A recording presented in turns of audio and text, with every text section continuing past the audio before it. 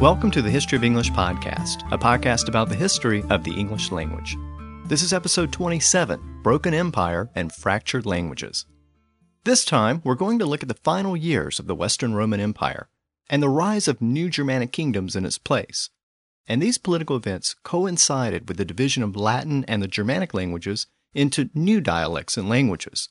And these newly emerging languages evolved into many of the languages of modern Western Europe, including English. But before we begin, let me mention a couple of things about the podcast. A couple of listeners have contacted me and indicated that they're having problems downloading the episodes to their iPhone. And I'm not exactly sure why this is happening, but I wanted to give you a couple of options if you're having this problem. First, you can always go to the main website for the podcast, historyofenglishpodcast.com. Most of the episodes there, and especially the most recent episodes, are saved to a different server, so you should be able to listen there without any problem. Also, there's a separate website for the podcast, and that's historyofenglishpodcast.podbean.com, and that's podbean.com. That's where the main episodes are hosted, and that's what iTunes uses as well. Well, if you go to that website, there's a link on the main page that says mobile, and if you click that link, you can actually add an app to your iPhone for the podcast. So be sure to check that out if you listen to the podcast with an iPhone. So with all of that out of the way, let's turn to this episode. And I should note that there's a lot of late Roman history in this episode. But I wanted to go through the events which culminated in the collapse of the Western Roman Empire, because they really set the stage for everything that happened later, including the Anglo-Saxon migrations to Britain. Of course, we've already started to look at the gradual decline of the Roman Empire over the past few episodes. And as we've seen, there was no single cause for this decline. It was a combination of infighting, civil war, economic disruptions, and external pressures from across the borders. All of these factors contributed to the decline of the empire in the West. And at the same time that the Roman power was declining, the Germanic tribes were becoming more powerful, and some of those tribes were also beginning to learn how to read and write. First, there was those Germanic runes, then the Gothic translation of the Bible. But literacy was still very, very rare within Germania. But as we know, literacy was very common across the border in the Roman Empire. The Greeks had been writing with their alphabet since around the year 800 BC, and the Romans had been writing with their version of the same alphabet since about 600 BC. So by this point, writing had been in common use throughout much of the Roman Empire for around 1,000 years, and I'm not even counting the earlier forms of writing like cuneiform and hieroglyphics, which had been around for even longer in the Eastern Mediterranean. There are so many different ways to look at the conflicts between the Romans and the Germanic tribes, but we sometimes forget that it was a conflict between a literate world and an illiterate world. And when we look back at the history of that type of conflict, the literate world has a major advantage. They get to write the history for later generations to read. And that's part of the reason why so many historians of the past lamented the collapse of the Roman Empire, and they described the period that followed as the Dark Ages. These historians made the mistake of equating writing with civilization. So when writing began to decline after the fall of Rome, that must have meant that civilization itself had declined, and a dark period of barbarian rule must have been ushered in. Again, we know today that many of those assumptions were false, or at least greatly exaggerated. But it illustrates how important writing is to our view of history, and especially the events during this period. So I want to begin this episode by taking a look at the state of literacy and writing within the Roman Empire as we enter the last century of its existence. And during this period, around the end of the 4th century, a significant event related to writing was taking place, and that event was the replacement of scrolls with books. Up to this point, people generally used papyrus scrolls or parchment for writing. The Romans also sometimes used waxed-covered tablets, but the Romans had figured out a way to tie several tablets together at the side, so you could flip from one tablet to the next. And by the time of Tacitus at the end of the 1st century, the Romans had started to take several pieces of papyrus or parchment and bind them together in an early version of what we would call a book today. By the 4th century, these early books had largely replaced scrolls. So why did that happen, and why did it happen at this point? Well, for centuries, papyrus had been one of the most common materials used for writing. The process for making papyrus for writing involved cutting strips of the papyrus plant and laying them side by side horizontally, and then adding a second layer on top vertically, and so on. When it was thick enough, it was pressed and left to dry, and this dried out papyrus was rolled into scrolls. When we see references to ancient books from the Mediterranean, this is what we're referring to, papyrus scrolls, not books as we know them today. But as the Roman Empire began to fracture and fall apart, it became increasingly difficult for people in Europe to obtain papyrus from Egypt and the Eastern Mediterranean. So they began to switch to parchment, which was typically made from calf or sheepskin, but sometimes the skin of other animals as well. Parchment had actually been around for centuries, but only now did it start to replace papyrus as the dominant writing material. Parchment was smoother than papyrus. It was also thin, durable, and flexible. It was also much easier to bind pages of parchment together than it was for papyrus. But parchment was also very expensive because it was made from animal skins, and therefore there was a much more limited supply of it. The finest quality of parchment was called vellum because it came from a calf skin. The word vellum comes from an older Latin word vel, which meant calf, and it's the same root word that gives us the word veal in modern English, also meaning calf, usually one that you have for dinner. Now, even though parchment was expensive, at least there were animals around which could be used to make it. Since it was becoming almost impossible to import papyrus into Europe with the decline of Rome, parchment was the only practical alternative. So parchment gradually replaced papyrus. And with the shift from papyrus to parchment, another shift occurred. And that was the shift from scrolls to individual pages bound together into a book form. But the Romans didn't call this bound collection of pages a book. They called it a codex. The popularity of these very early books quickly became apparent. It was much easier to read a book than a rolled-up piece of papyrus, especially for longer works. Books could also be printed on both sides of the page, whereas papyrus could only be printed on one side since it was rolled up and had to be handled on one side. With a book, you could simply flip through the pages rather than trying to manage a series of scrolls. And Christian monks soon came to prefer this type of document, since it was much easier to read scriptures in a book form than in a long scroll. At this point, all documents, both scrolls and books, were handwritten. And as the Roman Empire fell apart, the art and skill of writing became increasingly confined to monks and monasteries. So most writing tended to be religious in nature. And since these monks came to prefer books over scrolls, well, scrolls were quickly phased out. In fact, the oldest surviving complete book in Greek is a Greek version of the Bible from this very time frame, the 4th century. As I noted, the Romans called these bound collections a codex. That word had evolved from the Latin word caudex, which meant tree trunk, which raises an interesting question. If these early books were made from parchment, animal skins, why did the Romans name them after the word for tree trunk? Well, remember that the early Romans used wooden tablets covered with wax for writing as well. And remember that the first version of a book, a codex, was several of these wooden tablets which were tied together at the side. So the Latin word for tree trunk was used for these early books because the pages, if we can call them that, were literally pieces of wood. The name stuck even as the technology later evolved to parchment. Now within later French, the word codex came to refer to a specific type of book, a law book. As written laws were gradually adopted, the written collection of laws was called a codex. And from there, we got the word code, as in legal code, or tax code, or dress code. By the way, the term codicil also came from this same root word. Codicil refers to an amendment to a document, usually a last will and testament, and it originally meant a small writing tablet, but it then came to mean a short or abbreviated writing, and later came to mean a short amendment tacked on to an original document. Both code and codicil came into English from French after the Norman invasion in 1066, and as we'll see when we get to that period, the Normans had to impose law and order on the Anglo-Saxons, so most of the legal terms in modern English came from that period of French, and of course, most of those French words originated in Latin. So the Latin word codex came from an earlier Latin word for tree trunk. Well, guess what? Our Germanic word book has a similar origin. The English word book comes from an original Germanic word, Bach, which is actually cognate with the word beech, as in beech tree. It's believed that the first Germanic tribes carved runes onto beech wood, and they may have also carved runes into actual living beech trees.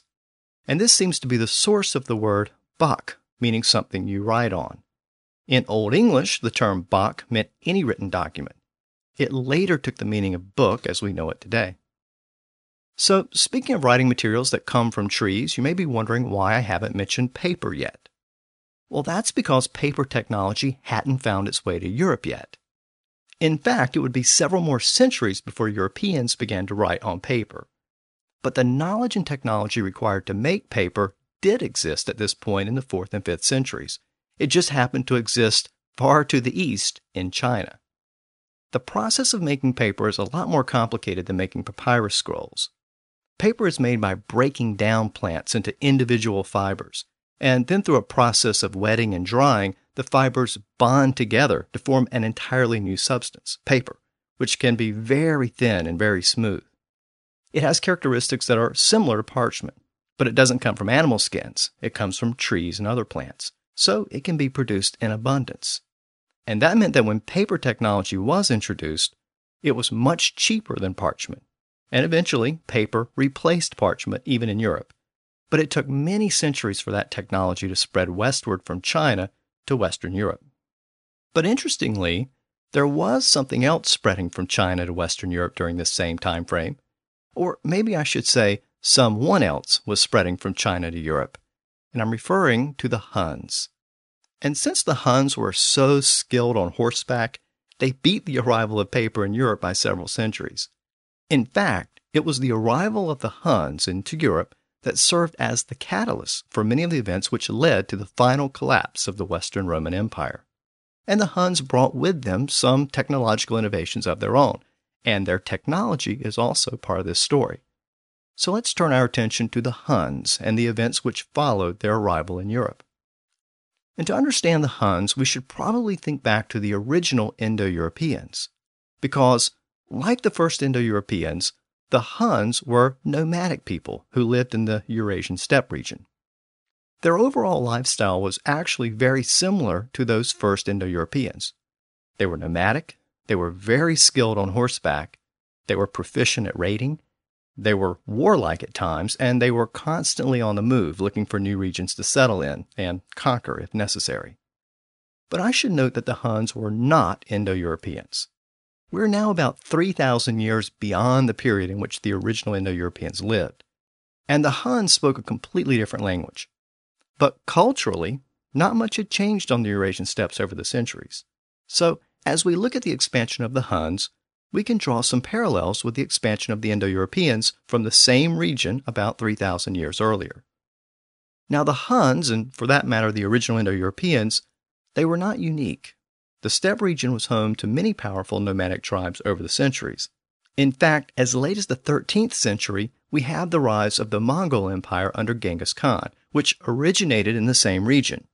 And that empire would eventually include much of modern China and stretch westward all the way into Eastern Europe, making it the largest empire the world has ever known in terms of contiguous landmass.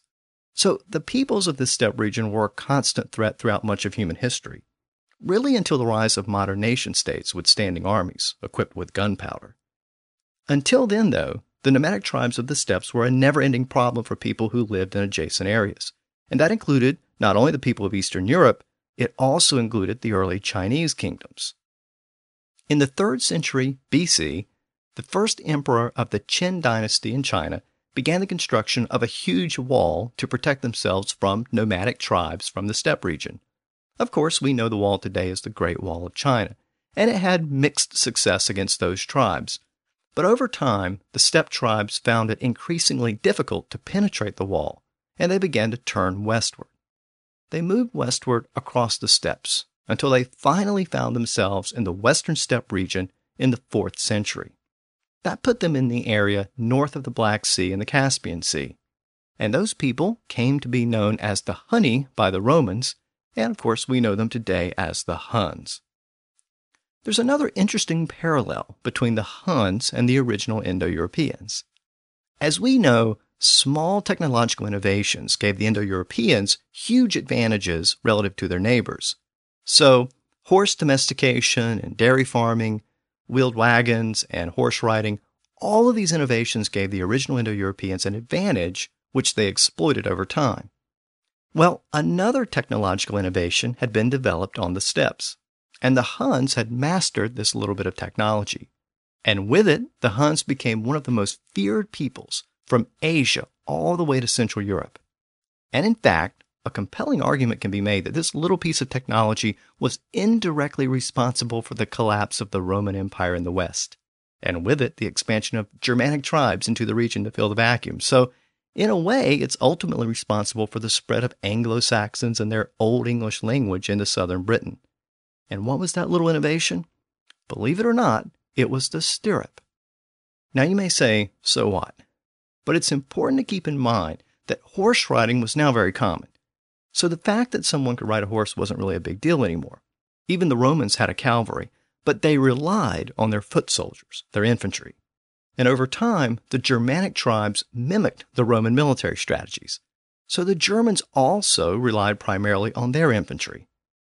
Now, a cavalry was good for support, but part of the reason why the Europeans didn't generally wage war on horseback is because they didn't have stirrups. Without them, it was hard to brace yourself or support yourself on horseback.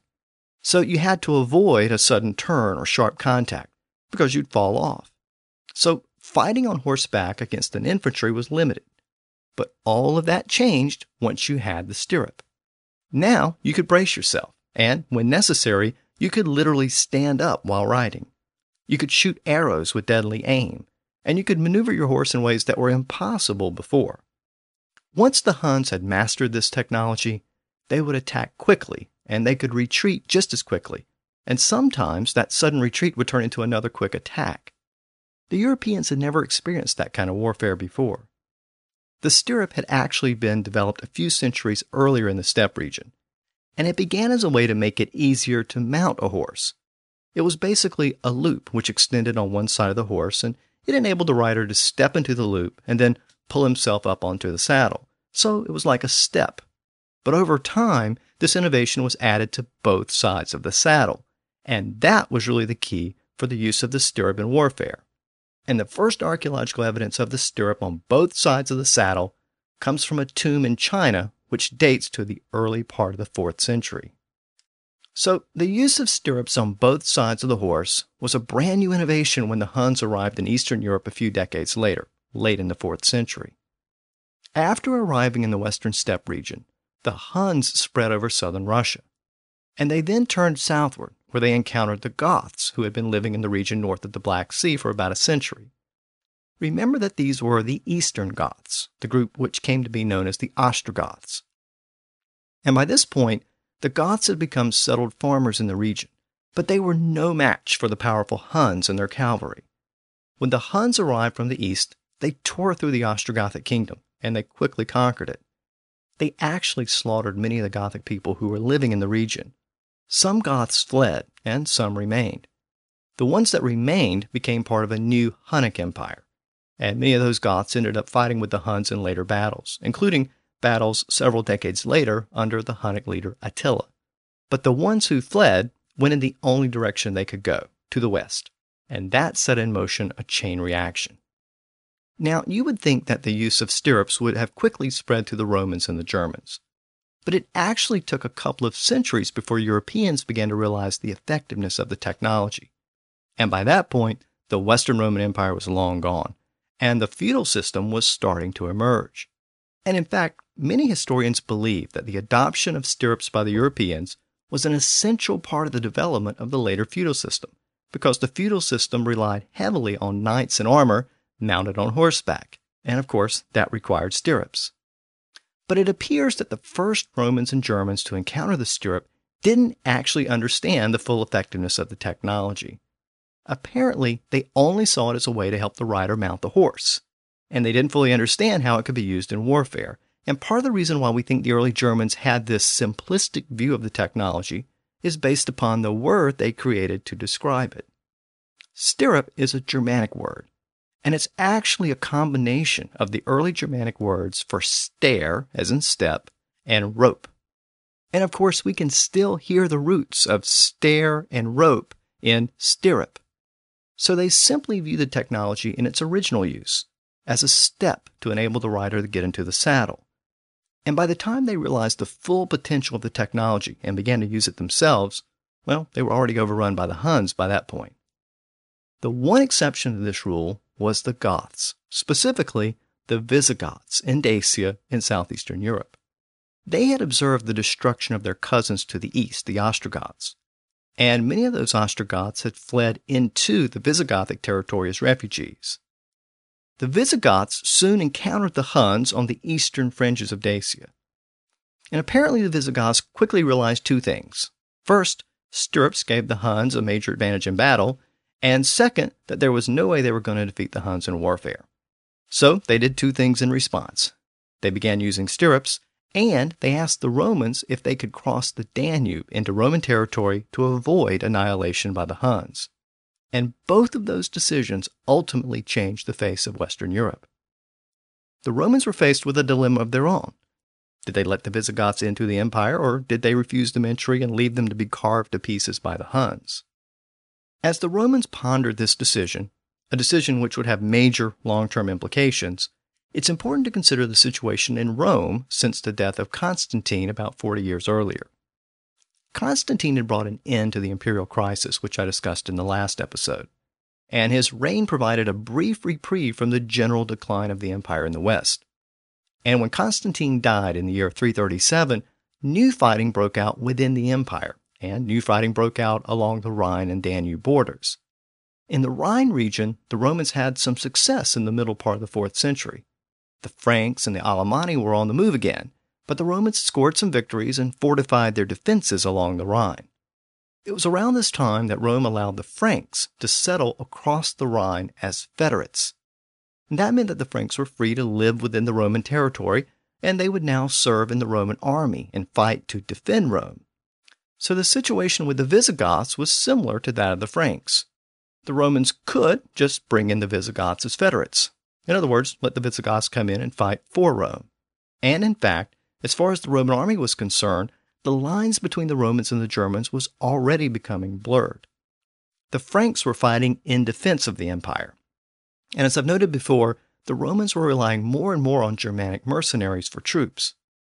And increasingly, these Germans were rising to the highest ranks of the Roman army, and they were starting to hold many of the top military commands. At least with respect to the military, the old distinction between Romans and Germans had largely disappeared. The Roman army wasn't really all that Roman anymore, and that meant that the Roman population had become accustomed to relying on Germans for their defense. So the Romans realized that a group like the Visigoths could be a potential asset to the empire, especially at a time when they needed new soldiers. And so the Romans agreed to let the Visigoths cross the Danube into Roman territory. And they basically worked out the same arrangement that they had made with the Franks a few years earlier. The Visigoths were settled legally into Roman territory, and they agreed to become Roman subjects and all that meant, including paying taxes and serving in the Roman army. In exchange, the Romans agreed to provide the Goths with food and supplies, and eventually new farmlands. The only problem was that the Romans didn't keep their side of the bargain. They weren't prepared to accept 80,000 or more Goths into the empire. All of this had happened very quickly, and Rome couldn't or wouldn't provide adequate food and shelter. Within a few months, the Visigoths were beginning to starve, and the conditions started to become unbearable. They had avoided a quick destruction at the hands of the Huns, only to experience a slow starvation at the hands of the Romans. The Visigoths were eventually forced to sell themselves and their children into Roman slavery for food. The Romans even established a price for these sacrifices. For each child offered to Rome as a slave, Rome would provide a dog in return, the dog to be used for food. The Visigoths finally reached a breaking point in the year 378, a couple of years after crossing into Roman territory. With nothing left to lose, the Visigoths rose in rebellion throughout the Balkans. The Roman army, led by the Emperor Valens, engaged the Visigothic army at Adrianople in modern-day Turkey. Now, Valens underestimated the size of the Visigothic army. He also underestimated a new technology which the Visigoths had picked up from the Huns, the stirrup. And the result was the complete annihilation of the Roman army by the Gothic cavalry. Rough estimates suggest that about 2/3 of the Roman soldiers were killed in the battle, including the Emperor Valens himself. It was the worst defeat for the Roman army in 400 years. And it was one of those landmark battles in world history as well, because it was the first time that a foreign army was able to permanently occupy Roman territory. Other Germanic tribes had invaded, but the Romans had always been able to eventually turn them back. But the Goths were here to stay. After the defeat of the Romans by the Visigoths, a cycle ensued which was repeated over and over again for the next 30 years. The Goths and the Romans would fight for a while. They would then agree to a treaty in which the Goths agreed to provide service and troops to the Roman Empire in exchange for land and autonomy. But the Romans would always fail to provide the agreed-upon land or resources or autonomy. Or sometimes the Romans would just use the Gothic soldiers as disposable troops on the front line to thereby preserve the Roman troops. Over time, the Goths lost thousands of soldiers fighting Rome's wars. Eventually, the Goths would reach a breaking point and rise in rebellion, and the cycle would repeat itself. This happened over and over again, until the Goths finally decided to head for Italy itself. In the year 402, the Visigoths and the Romans fought each other in northern Italy. The off-and-on battles extended into the following year, when Rome finally began to withdraw troops from the Rhine region and brought them home to protect Rome. And that was really the beginning of the end for the Roman Empire in the West. With the Rhine border left undefended, the Germanic tribes were basically free to cross the Rhine directly into Roman Gaul, and that's exactly what they did. Without the Rhine border to hold them back, a collection of Germanic tribes began to storm across the Rhine. And this may ultimately be the most significant consequence of the Visigoth invasion of Italy. The tribes which bolted across the Rhine into Gaul included West Germanic tribes like the Sueves, it included East Germanic tribes like the Vandals, and it even included non-Germanic tribes like the Alans who had been driven westward by the Huns. These tribes invaded northern Gaul and plundered the region before turning southward and heading towards southern Gaul. I noted in the last episode that the Vandals traveled southward into modern-day Spain and then crossed into northern Africa, where they established their own kingdom there. And while all of this was going on, another Germanic tribe called the Burgundians took advantage of all these distractions, and they too crossed the Rhine. In time, they came to occupy a significant portion of eastern Gaul. They eventually established their own Burgundian kingdom there, which later became the region of Burgundy in France. So that French Burgundy wine is actually named after a Germanic tribe. The Roman army was simply unable to deal with all of these incursions, and revolts began to break out within the Roman army itself. Many Romans blamed the declining state of the empire on the invading Germans, and in retaliation, a large number of Germans were slaughtered in the border regions and within Italy itself. In the aftermath of this turn of events, many Germans and other non-Romans joined the Gothic army for protection. And by the year 408, the Gothic army was big enough and powerful enough that it began to set its sights on the city of Rome itself. Under the Gothic king Alaric, the Goths made camp outside of Rome, but the Romans paid them off with gold and silver, and the Goths withdrew. But they were back again 2 years later, and this time they didn't withdraw. They invaded and sacked Rome, which had been unconquered for 800 years. You might remember the episode about the ancient Celts, and how the very early city of Rome was sacked by Celtic-speaking tribes, and how that invasion forever changed the way Romans viewed the people they considered to be barbarians in the north. Well, for 800 years, the city of Rome had defended itself against those barbarians. And in the process, Rome had emerged as one of the most powerful empires in the history of the world. But now, in the year 410, all of that ended. And it ended at the hands of the Visigoths. The Visigoths assailed Rome and burned and plundered the city. It was a devastating blow to the psyche of the Romans. The Visigoths actually only stayed for 3 days, and they carried away as much wealth as possible. In that same year, 410, the Roman military leaders who were left in Britain requested assistance to fend off invaders from northern Britain, groups like the Scots and the Picts from the region of modern-day Scotland. And Rome denied the request. Britain was too far away. and there were too few troops to spare. So 410 was an extremely important year in the crumbling of the empire. It saw Rome sacked by the Goths, and it also saw Rome basically give up on Britain. A few Roman troops were left behind in Britain, but they were only a token force, and there was no way for them to fend off the invaders, which would soon be coming at them from all directions. After they sacked Rome, the Visigoths left and eventually migrated northward across the Alps, and then they moved westward into southwestern Gaul. Remember that the Romans had abandoned the Rhine defenses by this point, so those Germanic tribes that had poured across the Rhine a few years earlier, like the Vandals and the Sueves and the Alans, well, they had made it down into modern-day Spain. The Romans actually enlisted the Visigoths to help them regain control of the Spanish peninsula. The Visigoths agreed and had some success against the various Germanic tribes in the region. In the year 418, the Romans rewarded the Visigoths by giving them land in Aquitania in southern Gaul, or southern France as we know it today. Though Rome considered the Visigoths to be federates of the empire, living with Roman permission on Roman soil, the Visigoths didn't view it that way at all. They viewed the territory as a new independent Visigothic kingdom. By the year 423, Roman control of Western Europe had largely collapsed.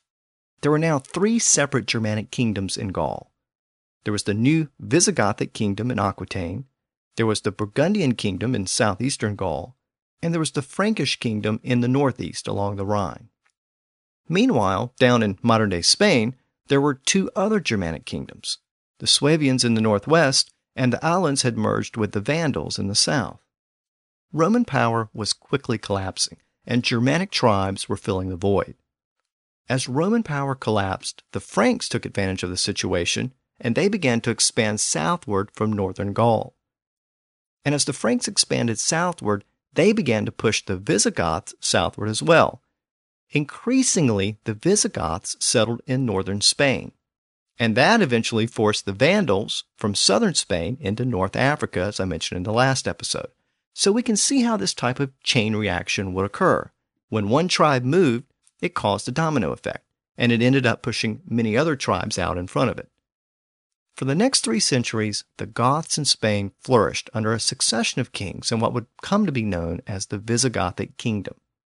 The Visigothic kingdom expanded over time to include most of Spain as well as Aquitania in southern Gaul, but the expanding Franks eventually took Aquitaine back from the Goths. But in Spain, the Goths continued to rule for a couple of more centuries until the Muslim Moors invaded from northern Africa. At this point, we have to return to the Huns. They had conquered the territory of the Goths in Eastern Europe a few decades earlier, and they'd set in motion a chain reaction of their own. And they now had a new leader named Attila, and they were beginning to look to the west. The Eastern Roman Empire was still relatively strong, but the Western Empire was falling apart. So the west was the place to be if you were a Hun looking to expand into new territory. In the middle of the 5th century, the Huns moved westward into Germania. And by the year 451, they had actually crossed the Rhine, and they were now in Roman territory in Gaul. By this point, the empire of the Huns almost equaled the Roman Empire in physical size. And Attila's army included not only Huns, but many other Germanic allies, including many Ostrogoths who were now forced to provide service to the Huns. Attila laid waste to the northern region of Gaul, and in response, the Romans enlisted the Visigoths and the Franks to form a unified front in order to repel the Huns. After all, the Huns were a threat to everybody in the region, and together, the Romans, the Visigoths, and the Franks were able to force Attila to withdraw from the region and return back across the Rhine. In the following year, Attila set his sights on Italy. He was headed straight for Rome when Leo, the Bishop of Rome, intervened. And the exact details are unknown, but Leo persuaded Attila to spare Rome and retreat. Maybe Attila was too superstitious to attack the home of the Catholic Church. Or maybe he was paid off. We may never know. But we do know that Rome was spared from the Huns. And we also know that Attila died the following year. And in his absence and without his strong leadership, the Hunnic Empire quickly collapsed.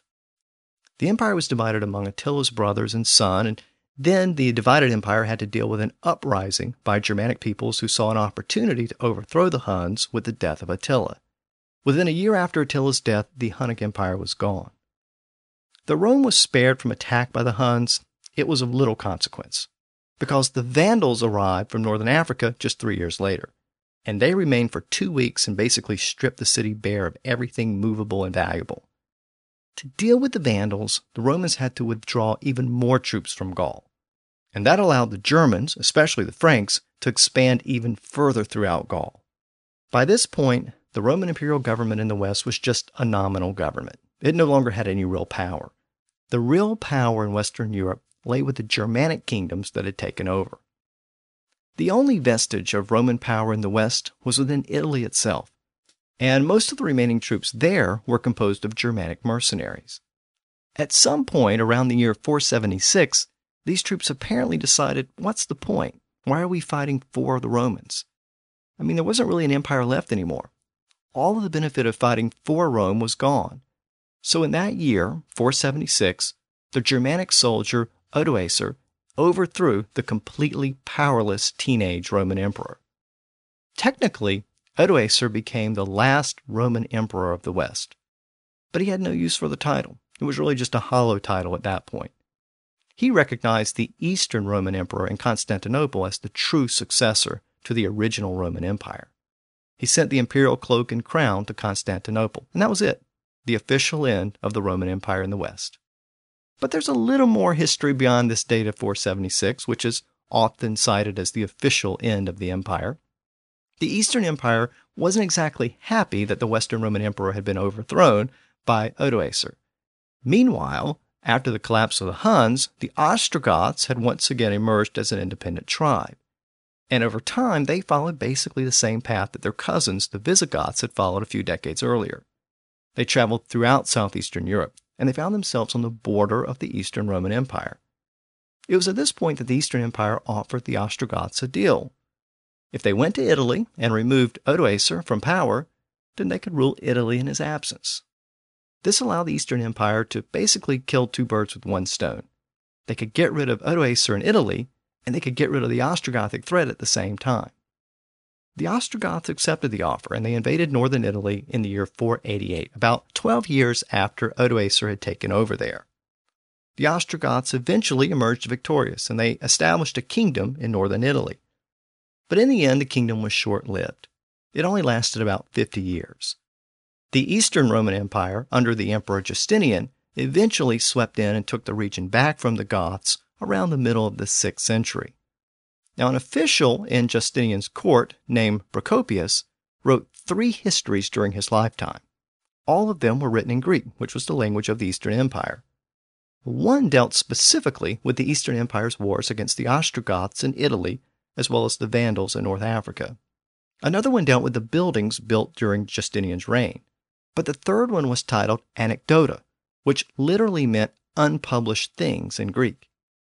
This collection wasn't published during the lifetime of Procopius because it contained attacks on the Emperor Justinian, the emperor's wife, and other officials. It also contained a lot of scandalous stories and allegations. But this third book was published after Procopius died, and its title, Anecdota, came to mean a short story about someone or something, usually an amusing story. And of course, we know it as anecdote today in modern English. So all of this history basically takes us to the end of the 5th century, around the year 500, and we can finally stop and catch our breath. Over the preceding century, we've seen the fall of Western Rome. We've seen the rise of the Gothic and other Germanic kingdoms, and we've seen the rise and fall of the Huns. Needless to say, the political and military changes during this period were enormous. And there were linguistic changes as well, but compared to the political changes, the linguistic changes were not as great as you might expect. With Germanic kingdoms now in control of much of the Latin-speaking territory in Western Europe, we might expect Germanic languages to gradually replace Latin there. But with one notable exception, that's not what happened. Of course, that one exception is notable because it's English. And we'll look at why the Anglo-Saxon dialects took root in Britain in the next few episodes. But in continental Europe, the Germanic languages didn't replace Latin. The new Germanic kingdoms like the Visigoths in Spain and the Franks in Gaul and the Ostrogoths in Italy, they were all ruled by an elite Germanic-speaking ruling class. But they ruled over a native population that spoke Latin. Latin was too ingrained by this point, but there was more to it than that. Though the Roman Empire had collapsed, Latin was still held in very high regard. It was still associated with the glory days of Rome. It was the language of Roman culture and Roman scholarship. In most of these cases, the new Germanic rulers saw themselves as extensions of the earlier Roman rulers. And the evidence suggests that rulers like the Visigoths actually sought to learn Latin since it held such a high status and was associated with Roman culture and power. Of course, there were other factors at work as well. The rapidly expanding Catholic Church was centered in Rome. Early on, most Christian texts had been written in Greek. But since the Catholic Church was headquartered in Rome, the Roman Church chose to translate the Greek text into Latin. By the end of the 4th century, Latin was the official language of the Catholic Church. And that meant that all church business was going to be conducted in Latin. And this gave Latin an additional prestige above regional Germanic languages. But there was also another factor at work. With so much turmoil in Europe, and with so many people on the move, it became important for people in different regions to find a common language for communication. And for all the reasons which I just mentioned, Latin was the obvious choice as a lingua franca. In fact, it was already a lingua franca due to the power and prestige of the Roman Empire. So it was natural for people to gravitate to Latin as a common international language. The need for a common language was further heightened by the fact that both Latin and the Germanic languages were beginning to fracture into distinct regional dialects and languages. And we know by now languages are constantly evolving. And as people become isolated from each other, the natural process of language change means that regional variations start to emerge. And over time, these differences will continue to evolve until the dialects can't be mutually understood anymore, and we can then call them distinct languages.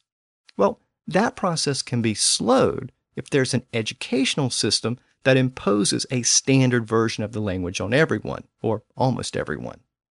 So if everyone is required to study a common standardized form of English in school, that tends to keep us all on the same page, speaking the same language.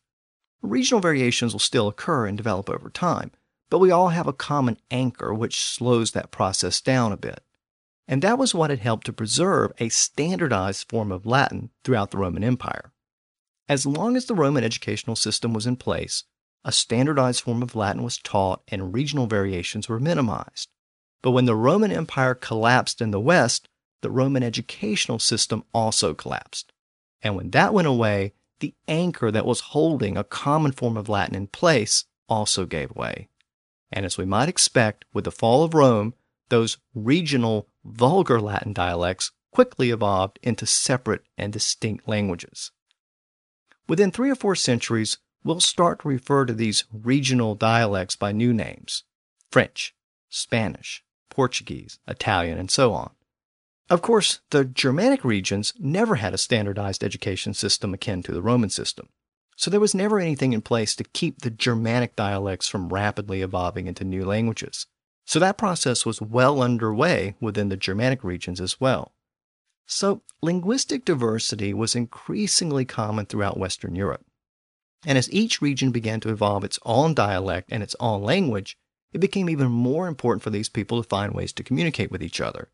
And that brings us back to Latin. The standardized form of Latin remained a useful lingua franca even as the language itself was in the process of fracturing and evolving out of existence. The early French speakers could still communicate with the early Spanish speakers and the early Italian speakers as long as they all reverted back to the original Latin. So we can see how Latin maintained its footing in Western Europe, and we can see why the new Germanic rulers in this region ultimately learned to speak Latin, rather than trying to force the natives to learn a foreign Germanic language. But if we look close enough, we can see that some of the words from those Germanic languages did filter down into the various Romance languages. And the number of Germanic words which survived in the respective Romance languages is directly related to the amount of time in which the Germanic kingdoms were in place in those regions. For example, the Franks established the modern nation of France, so their influence on early French was substantial. We'll look a little more closely at the Franks in the next episode.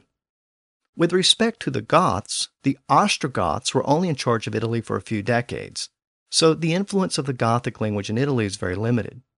Perhaps only a handful of Gothic words survive into modern Italian, And even then, it's difficult to determine if the Germanic words which passed into early Italian came from the Goths or from another Germanic tribe. As we'll see next time, the Gothic kingdom in Italy was later succeeded by another Germanic kingdom, the Lombards. And Germanic tribes were a regular presence in and around Italy during this period, so the etymology of those Italian words is tricky. But in Spain, the Visigothic kingdom was in place for over 2 centuries, so it's a little easier to identify Gothic words in modern Spanish. In earlier episodes, I discussed the fact that the Goths had a word, rex, which meant powerful, ruler, or kingdom. The Old English version of that word was rica, and it eventually evolved into the word riccia, and it later evolved into the word rich in modern English. Well, the Gothic version of that word, rex, passed into the Latin spoken in Spain during the time of the Visigoths, and from there it passed into later Spanish. We see it in the word rico, which means rich in Spanish. For example, Puerto Rico means rich port. Well, Spanish rico sounds similar to English rich because they have a common Germanic origin, not a common Latin origin. That word was also part of the name of the last Visigothic ruler of Spain. His name was Roderick.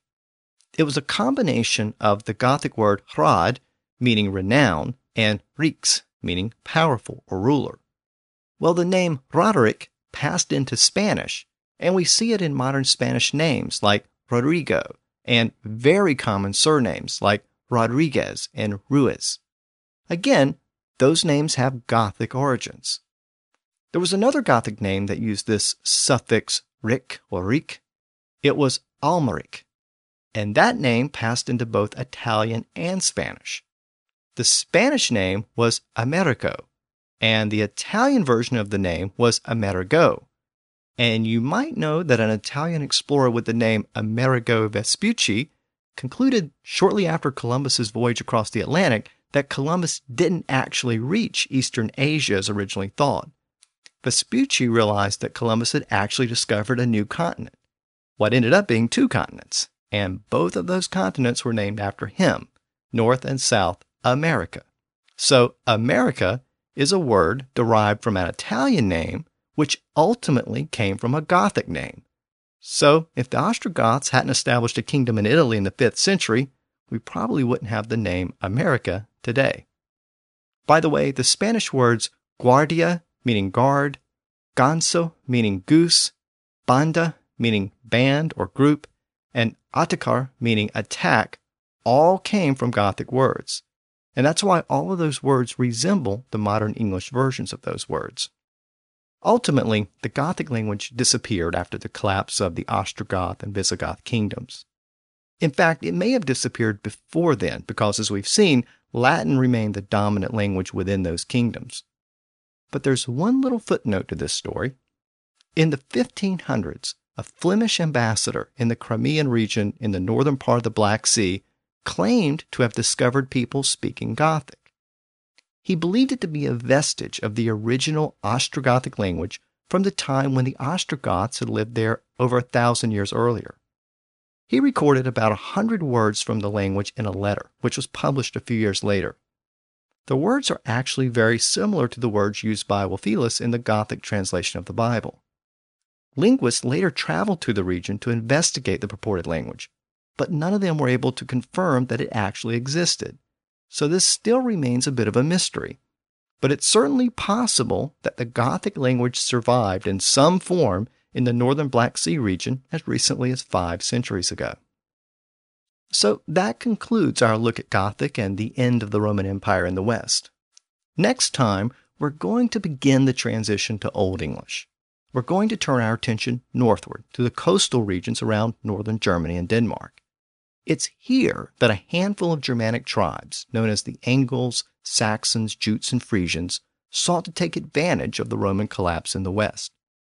And one of their targets was the formerly Roman territory of southern Britain. So we'll look at who these tribes were and how their continental languages became the language we know as Old English. So until next time, thanks for listening to the History of English podcast.